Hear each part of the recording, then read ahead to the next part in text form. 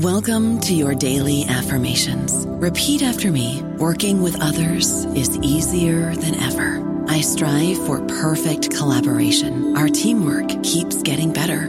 Yeah, affirmations are great, but Monday.com can really get you the teamwork you desire. Work together easily and share files, updates, data, and just about anything you want all in one platform. Affirm yes to start, or tap the banner to go to Monday.com. Hello, everybody. This is Marshall Poe. I'm the editor of the New Books Network, and I'd like to tell you that we have a new and improved website. It has 2 new features that we think you'll love. One of them is a vastly improved search engine, so that when you type in keywords, you'll get a bunch of episodes really quick. The other is the ability to create a listener account, and in that listener account, you can save episodes for later listening, so you can create a kind of listening list. We think these features are neat, and we think you'll enjoy them. Please visit the site today. Welcome to New Books in Critical Theory. I'm your host, Dr. David O'Brien from City University of London. This week we'll be talking to Dr. William Davis from Goldsmiths College from the University of London. He'll be talking about his new book, The Limits of Neoliberalism, Authority, Sovereignty and the Logic of Competition.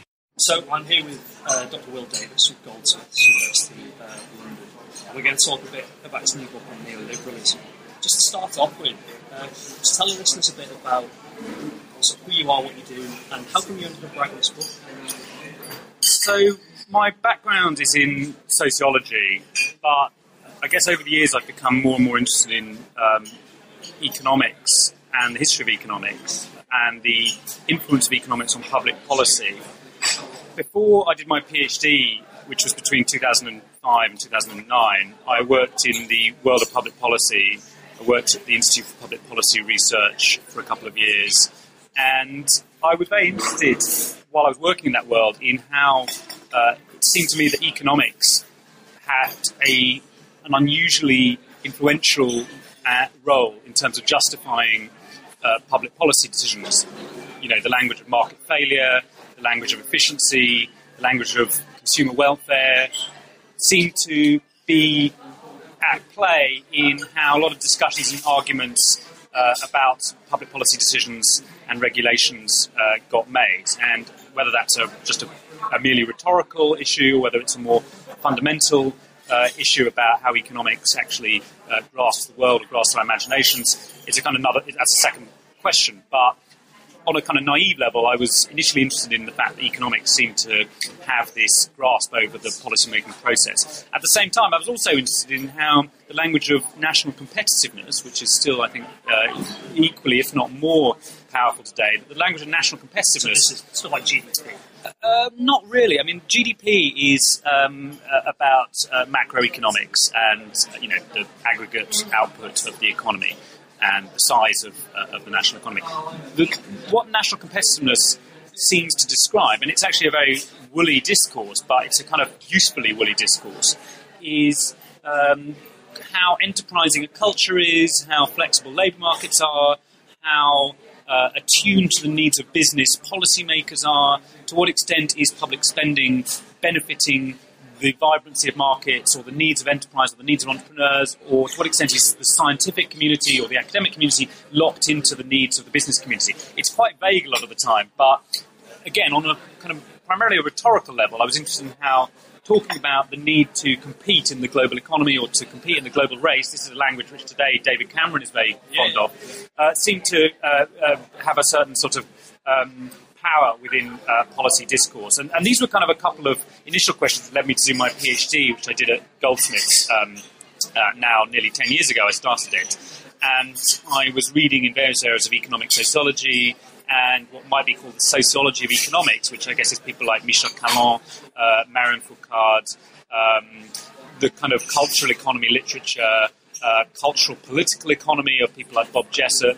I was reading around all of this sort of stuff and trying to frame this problem of sort of, firstly, how is it that economics seems to have sort of developed this grasp over our policy and political imaginations and discourse, and secondly, why does the language and the logic of competition and competitiveness seem to exert so much power? So that was sort of the background to the research project, the PhD.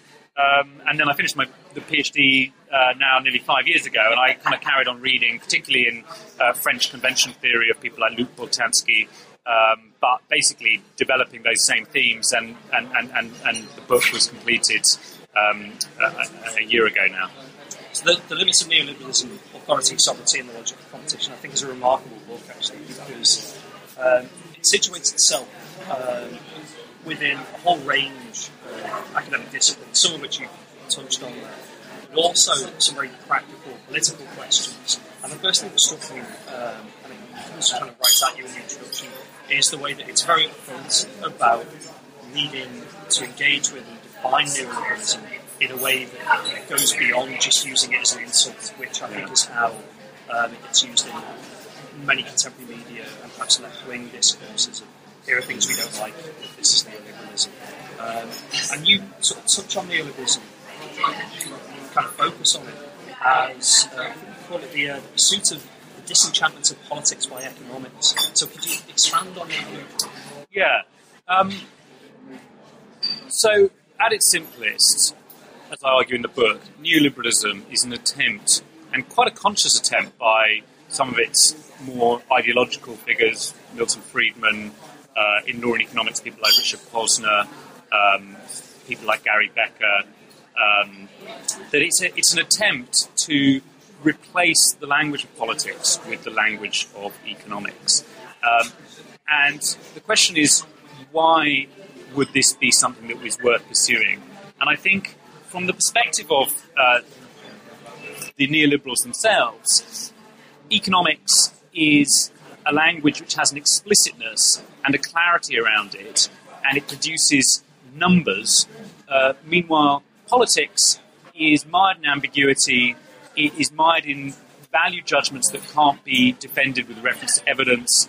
It involves words such as justice, the public interest, society, which don't seem to refer to anything very much.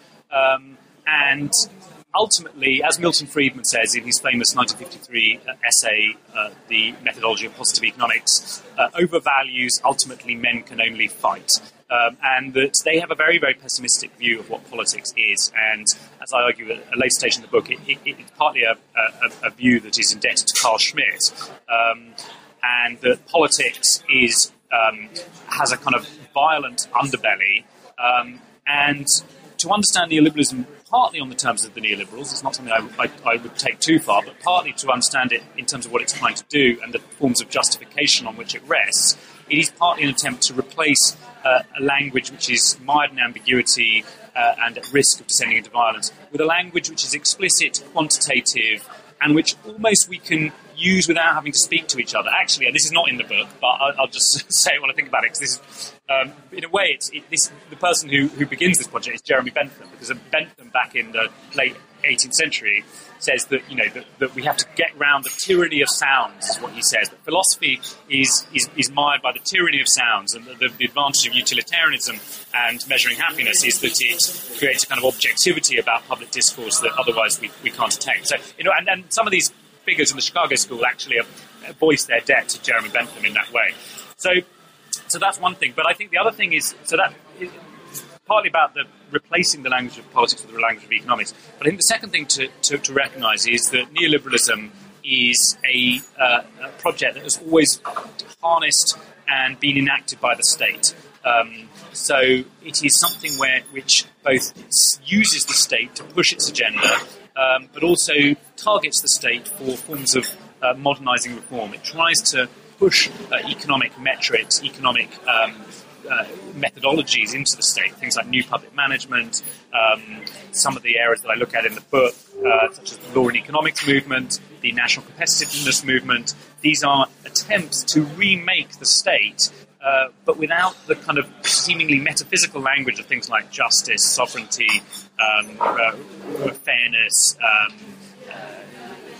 community identity, this kind of political language. It tries to remake it using language of efficiency, competitiveness, consumer, and so on. But one of the things which I try to stress in the book, and this is not an argument that only I've made, others have made it, Jamie Peck, Michel Foucault in the lectures that were published recently as The Birth of Biopolitics. Philip Mirowski has stressed this a great deal. But neoliberalism is not about shrinking the state in order to make room for the market. That was classical 19th century Victorian liberalism, which was about, in a sense, pulling the state back in order to open up this space which would be filled by spontaneous, natural market processes. That is classical 19th century liberalism. That is not 20th century neoliberalism.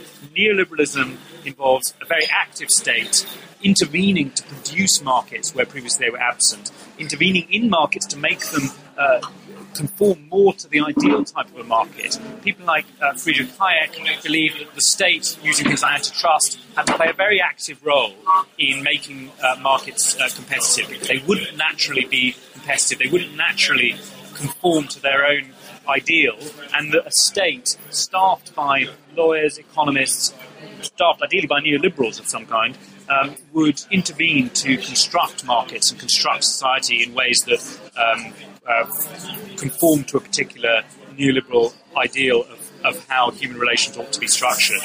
So, again, the state does not shrink. The state does not simply recede. It has a very active role. And in terms of my definition of neoliberalism, to finally come to your question, one of the ways in which I define neoliberalism in the book is that it is the elevation of market-based principles and techniques of valuation to the level of state-endorsed norms. And what I mean by that, you could use an example close to home, something like the Research Excellence Framework in academia. This is something which originates with the state. It enters higher education via public policy, and it tries to get academics and universities to mimic certain norms and principles and techniques of valuation and evaluation in their conduct so that they become market-like. But it does not simply replace universities with the market. And when it tries to do so, often that goes deeply wrong, as we've been seeing in recent months. It's initially a project of remodelling public sector and social institutions in ways that make them more market-like, not simply replacing them with markets. Yeah, what's really fascinating about what you're saying there is the contradiction of the centre of this, and you kind of skip way ahead and sort of come to the conclusion that neoliberalism has sort of lost the pretense to being liberal at all, particularly because of the financial crisis. And I think that point you stress about neoliberalism is not just more markets, but actually it's about constructing and creating, using the power of this really kind of exceptional force in society that is the state. I think one of the things that underpins this is particularly thoughts about how society should function and what would be the kind of most appropriate method or form for doing social relations, which is one of the things you start to explore in the chapter on competition, and the idea of competition being, I suppose, appropriate or best is crucial here. Yeah. I mean, in terms of the first point you made, which is how has neoliberalism lost its liberalism? I'll just unpack that a little bit.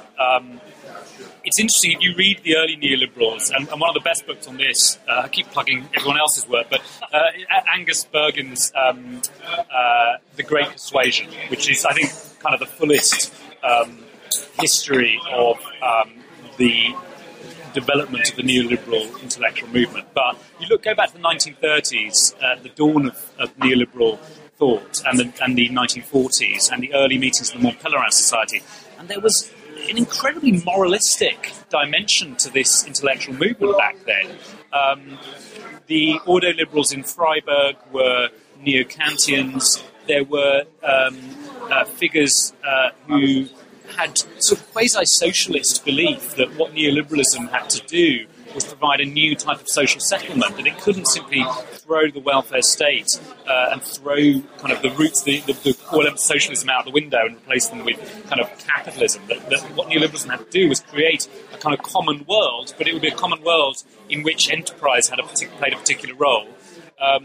And early Hayek, you read The Road to Serfdom. I mean, it's quite clear that what Hayek had in mind was a society which was governed primarily by law, by a common legal framework, by a constitution, albeit a constitution that was very sympathetic to competition and to enterprise and to the price mechanism of the market. But nevertheless, one which first and foremost was one that had a set of rules that included everybody. Fast forward to 2014, and we have a society in which elites aren't paying their taxes properly, in which people are moving things offshore if they don't like the rules of a particular society, in which people are fiddling expenses. You have a complete sort of breakdown of any kind of common normative framework. So the question is, how did neoliberalism get from being something which was sort of primarily a sort of a priori normative, quasi-Kantian project for the remaking of rights in kind of an economically rational way, to a society which seems to have kind of completely kind of fallen to pieces and become one dominated by the 1%. And I think you have to understand that. You have to look at what happens within the Chicago School over the course of the 1950s and 60s, where they developed this deep skepticism towards the authority of law per se. This is why law and economics is so important in my argument. In the hands of people like Ronald Coase, George Stigler, Aaron Director, Richard Posner, Robert Bork, they start to look at law as something which is kind of mired in sort of nonsense. It's too metaphysical. It doesn't have any kind of empirical dimension. You can't measure it. And they start to try and reimagine regulation in ways that is utilitarian, basically. Regulation in which economic evidence is what's key, rather than matters of principle. And once you start to think about law without thinking of it in normative terms and in purely in utilitarian terms, you have lost the kind of a priori basis of law, and you've at the same time lost liberalism.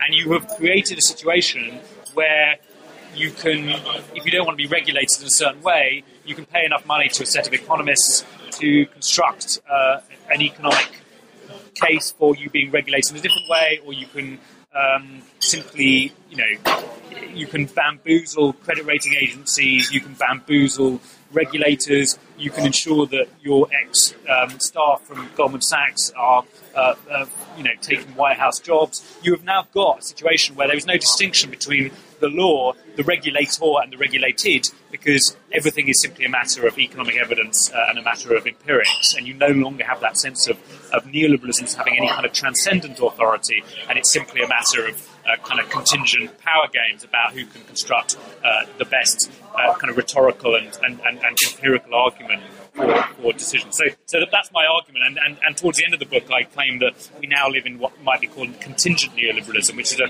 form of neoliberalism which can no longer make claims to being in the common interest in any sense, because it abandoned that notion of liberalism, of treating everybody the same, which it had in its roots in the 1930s and 1940s, but gradually cast off as an intellectual movement over the course of the 1950s, 60s, and onward.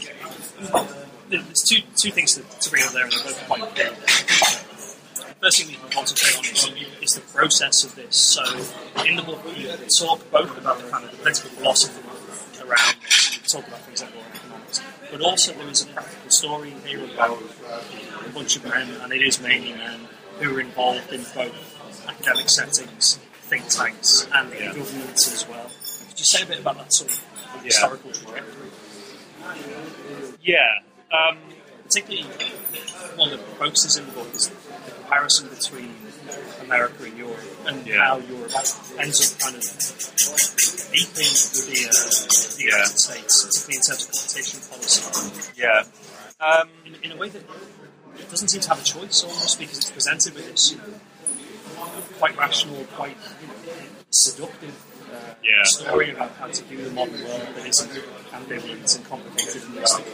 Yeah, I mean, there's lots of things in there. I mean, so in terms of who are the agents in this book, which I think is kind of your first question, to research the book, and this was research I did a while ago in terms of the field work I did for my PhD, I went and did a lot of interviews with people who had advised governments, people who worked in think tanks, people who worked in policy-making institutions and regulators. And I guess I was interested in how it is that people can be both social scientists, economists in this case, and also policymakers. And how is it that a set of ideas travels around? I mean, this is a huge question, which there are huge literature across various disciplines dedicated to understanding this. But of course, neoliberalism has always, right to its roots, always had a kind of constructivist element to it, whereby Hayek was always aware that the socialists seem to have kind of won the argument, at least in the course of the 1930s and 1940s, and the Keynesians seem to win the argument after that, by virtue of having these intellectuals. Hayek was very interested in what he called intellectuals.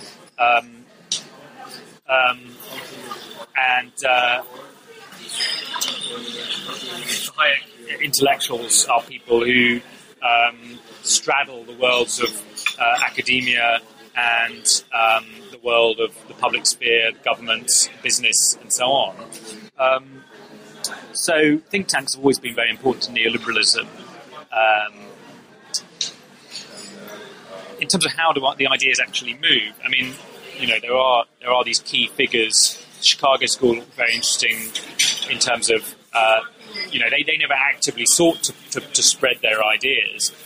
Milton Friedman personally did, but a lot of their most powerful ideas, people like Gary Becker, he sort of sat in Chicago writing papers about human capital and the economics of the family, but didn't kind of actively go out and try and spread these ideas. They sort of found their way into the public domain. Another figure who's quite important in the book is Michael Porter of Harvard Business School, who has done probably more than anybody to propagate the idea of national competitiveness, again with the help of a think tank, the World Economic Forum, which is famous for the Davos meetings, which happen once a year. But I think one thing which has to be said about neoliberalism as a style of thought is that it's always had that element of American pragmatism, of looking for ideas that are useful, ideas that can reduce uncertainty in certain ways, can make the world comprehensible to a certain public. It just so happens that in the case of something like national competitiveness, the public in question is a public of senior business and political elites. And, so that's the question, in a way, about who are the agents in this. I mean, it's difficult to define them incredibly clearly, but I'm interested in those, in I guess what Hayek called the intellectuals, but these kind of people who sit at the interface of academia and the state and public policy. In terms of how do these then spread and how to spread into Europe, again, I mean, that's a huge historical and empirical question. I don't think I necessarily explain. I don't try and answer that question exactly. I don't think the book. It's probably not one of the books. The book doesn't offer particularly developed explanations of how these things spread. As I say in the book, it's quite descriptive in lots of ways. I think there would be something to say about. So you mentioned the example of how is it that the European Commission's competition agency imported American ideas about competition. And this is one of the stories that the book tells about how the Chicago School transformed the definition of competition, and then that definition found its way into the regulators of Washington, D.C. It then found its way into the European Commission, 10 or 20 years later. In a way, the European Commission was upsetting a lot of big American firms over the course of the 1990s by trying to break them up and threatening them with antitrust suits. And there's a lot of stuff that goes on behind the scenes. There's a lot of lobbying power. There's a lot of phone calls that no doubt get made between Washington and Brussels. One of the methodological aspects of the book is that by following the tradition of Luke Boltanski, one of the things that Boltanski does, and which he's been criticised for, is focus very much on public disagreements, the notions that actually a lot of, the critical decisions get made actually quite publicly, and that they don't get made sort of, behind everyone's backs in a way that, a more kind of critical realism would suggest that most of the time we don't really know what's going on. Boltanski says, no, most of the time we do know what's going on. So, and I kind of adopt a similar approach by trying to look at how disputes get made out in public. Now, of course, that has the weakness of not understanding how things actually also get made in secret or get made by virtue of power or by virtue of weight of capital and so on. So I think it's better at the book is better at tracing how disputes play out in public than it is at really explaining how things then really are going on behind the scenes. Yeah, it's really interesting that because you're quite upfront about having a very specific theoretical framework, which is this kind of French pragmatist tradition. And I mean, you've alluded to it a bit, but I wonder if you could sort of say what that is, why it's useful, and why it's, I guess, different from a lot of other critical approaches, which you yourself are critical of in the book, in the sense of having that idea that unless we tell these stories, unless we kind of look in detail at these public disputes, then we can't actually do transformative social science at all. So, French pragmatism, very briefly, comes out of Boltanski's distancing from Bourdieu in the early 1980s. And Boltanski was part of the Bourdieu school in the 1970s of critical sociology. Over the course of the 1980s, he developed a new approach with people like Laurent Thévenot primarily, but also Alain de Rosière, the historian of statistics, which tried to challenge Bourdieusian critical sociology and to produce a different basis on which to understand society and understand the role of critique within society. And this is one of the terms that they came up with for this was, instead of doing critical sociology, which looks at how people are dominated in their everyday lives by systems of culture, by systems of power that they can't control and which they don't fully understand, it starts on a different premise, which is that people do understand their circumstances and that they themselves are equipped with critical, political, moral apparatuses, forms of rhetoric, forms of critique, with which they are constantly challenging and constantly able to make sense of the world in which they inhabit, the worlds that they inhabit. And what pragmatist sociology does is try to understand situations on the moral and critical terms of those who inhabit them. So trying to, in a way that is, I guess, sort of not that different from someone from a sort of Goffman-esque, kind of Irving Goffman-esque sort of frame analysis or an interpretation of the performances of everyday life, trying to understand how people can agree on what's going on. And the way they agree on what's going on is that they have a common agreement about what is of value, what matters in a situation. And then every now and then they will have a conflict as to what matters in a given situation, and they will have some kind of dispute. And what pragmatist sociology, otherwise known as convention theory, otherwise known as the sociology of critique, tries to do is to understand the worlds of people in their everyday lives in terms of these disputes. Now, there are certain people whose notion of what is valuable or whose notion of what is going on will have certain greater influence than others. So if you work in a statistical office, or you work in a government regulator, or you work in a situation where you are marking students, a large number of students, and you're trying to work out who is the best student, obviously your notion of what is valuable and what is less valuable will have far greater reach than someone who is, than the student themselves. The student can still challenge that grade, but there will be ways in which the person whose valuation systems and methodologies within, in that example, the person doing the marking will be able to sort of construct the world and shape how the world holds together in the way, the language they like to use.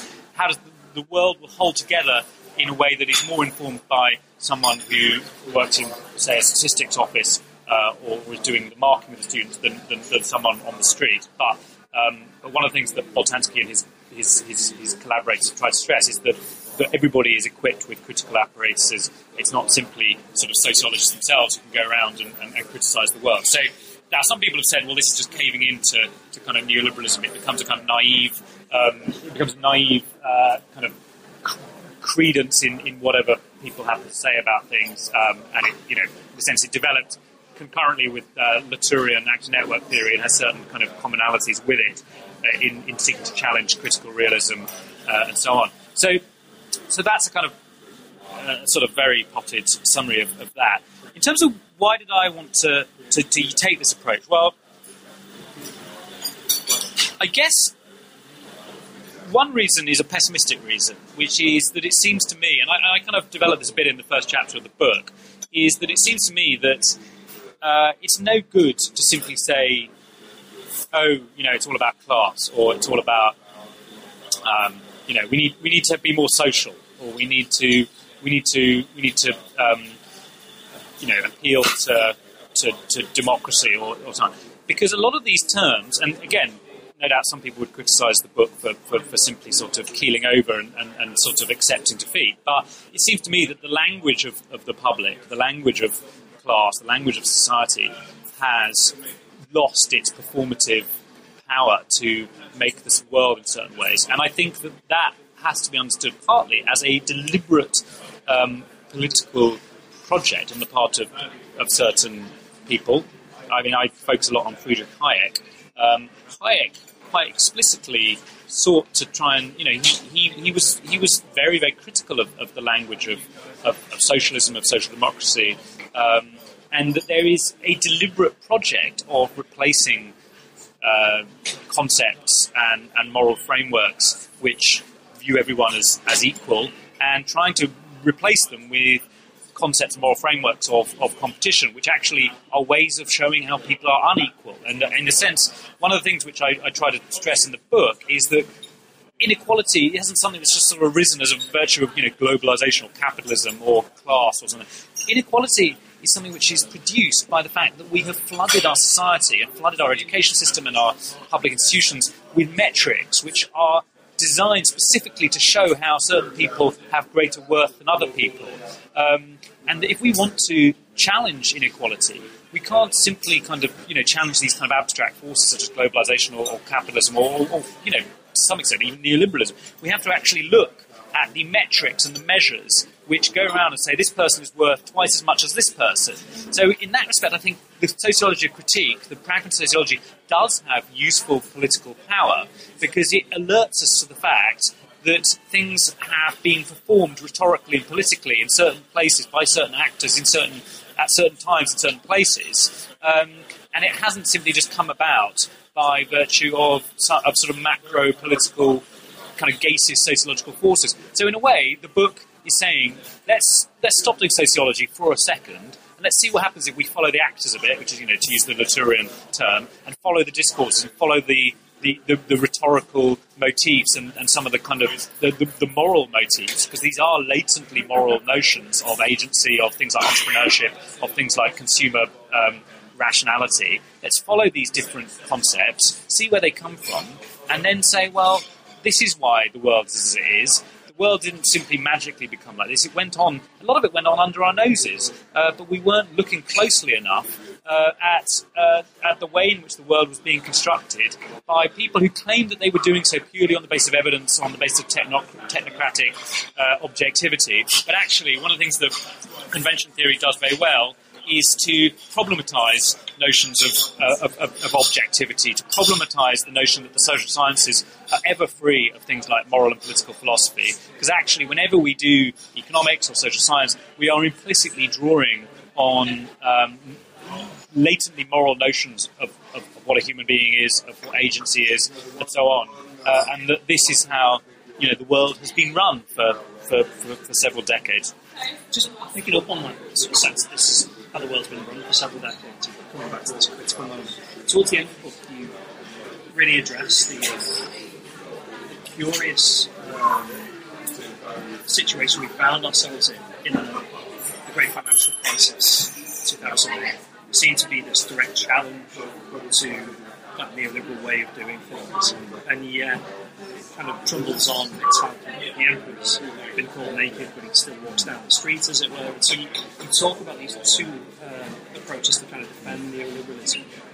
One is what you call a neo-communitarian term, and the other is just the sheer force and power of executive decisions taken by the state. So as a way of kind of concluding the discussion about the book, could you just say what those sort of mechanisms of defence are, and maybe what we can do to challenge that? So, as you say, there were a couple of in the final chapter of the book, which is called Contingent Neoliberalism, I identify a couple of ways in which neoliberalism has a kind of what you might call an anti-critical mode. If we think of critique, and again, this goes back to convention theory, but if you think of critique as, the core meaning of critique is judgment. It is the notion of critique, the notion of crisis. These are the question is of critique is how do you resolve uncertainty, and how do you renew things? How do you set things on a new path through resolving their uncertainty? And one of the things I argue is that what neoliberalism has done very well is to develop an anti-critical strand. It's very successfully made it difficult or sometimes impossible for the system itself to be subjected to judgment or critique. And the two of these are, one is what I call neo-communitarianism, which is an attempt to try and focus upon the kind of psychological dimensions of consumer rationality, which is things like behavioral economics, neuroeconomics, happiness economics, to try and to perpetuate neoliberal behaviour, turn neoliberalism into a problem of behaviour, which is that if people are no longer doing what acting as economists predict or assume, focus on reorienting their behaviour so that the model becomes perpetuated. So the behavioural turn, I think, is very interesting in its own right. The second is what I call market exceptionalism, which is where effectively the state looks at markets which are no longer viable, financial markets primarily, and does whatever it takes to prop them up. So obviously the bailout of the banks, quantitative easing, making economists unelected prime ministers of Italy and Greece, these things which basically say, no matter what happens, we will perpetuate this model at all costs. We will not allow the moment of crisis, the moment of critique, the moment of judgment to arise, because we will perpetuate this model at all costs. Of course, in the process, if you say we're no longer going to allow for judgment, you also have a model which cannot be legitimate, because it's only judgment or critique or crisis which could allow for this model to be legitimate. Because if you are not prepared to face a public or face a judge, you cannot then expect to be legitimate. You will simply be, as I say, contingent, only propped up by force of power, by force of executive diktat, and so on. Now, in terms of alternatives, I think one of the problems is that our language has been so permeated by economics, our political language, that it's quite difficult to simply say, oh, well, we need to sort of, return to social democracy, or we need to sort of, I think there are, we could talk about policy things about nationalising the banks and then running them differently, but I think this is quite what's so relevant right now. One of the things which I think is interesting to do, and this isn't, again, it might sound like defeatism, but I think it's an interesting critical avenue to go down, is to think about how might you do neoliberalism differently? Because in a sense, what neoliberals recognised right back in the 1930s is that how the economy is governed is in a sense, they collapse politics and economics together. They then say, right, how do we want to govern the economy in a way that certain types of political virtues are upheld, which, tend to be conservative political virtues of self-reliance, enterprise, competition, and so on. But I think one of the things which I throw out at the afterword of the book is, imagine if you were going to start neoliberalism again right now, but to do so on a different set of values. Could you imagine lawyers, because the lawyers were very important to the early neoliberal movement, could you imagine a situation where lawyers were constructing economic institutions and constructing regulation on a different set of values than those of corporate capitalism, which is in many ways exactly what the early neoliberals of the 1930s, the neoliberals were trying to do. So you think of someone like, Lawrence Lessig, who founded the Creative Commons movement. He was a lawyer who understood that the economy is constructed by documents, by sovereignty, by rules, but that you can do those things differently. I'm interested in cooperatives and employee-owned companies. Now, one of the reasons why there aren't more cooperatives and employee-owned companies in the world is because regulators make life very difficult for them. The law is not constructed around their interests. They find it very difficult to describe what they do to auditors, to regulators. They're constantly worried about looking corrupt because they aren't able to communicate their activities in ways that mesh with the regulatory framework of nation states. But again, I think only a small band of lawyers could make a huge difference to the way in which capitalism was constituted if you had contracts which were written differently, regulations which were written differently. And the other area, which again, thinking about what was important to the neoliberals, but how would you subvert it, is entrepreneurship. And entrepreneurship we always had this kind of heroic, conservative, romantic, quite Nietzschean idea of what an entrepreneur is. Schumpeter really encouraged this in his work as someone who kind of imposes their sort of exceptional, disruptive ego upon everybody else, and everybody else just kind of follows them. It's the sort of Steve Jobs idea of the entrepreneur. Well, how would you build a notion of entrepreneurship on a different sort of political philosophy? For instance, a sort of a more of a democratic political philosophy.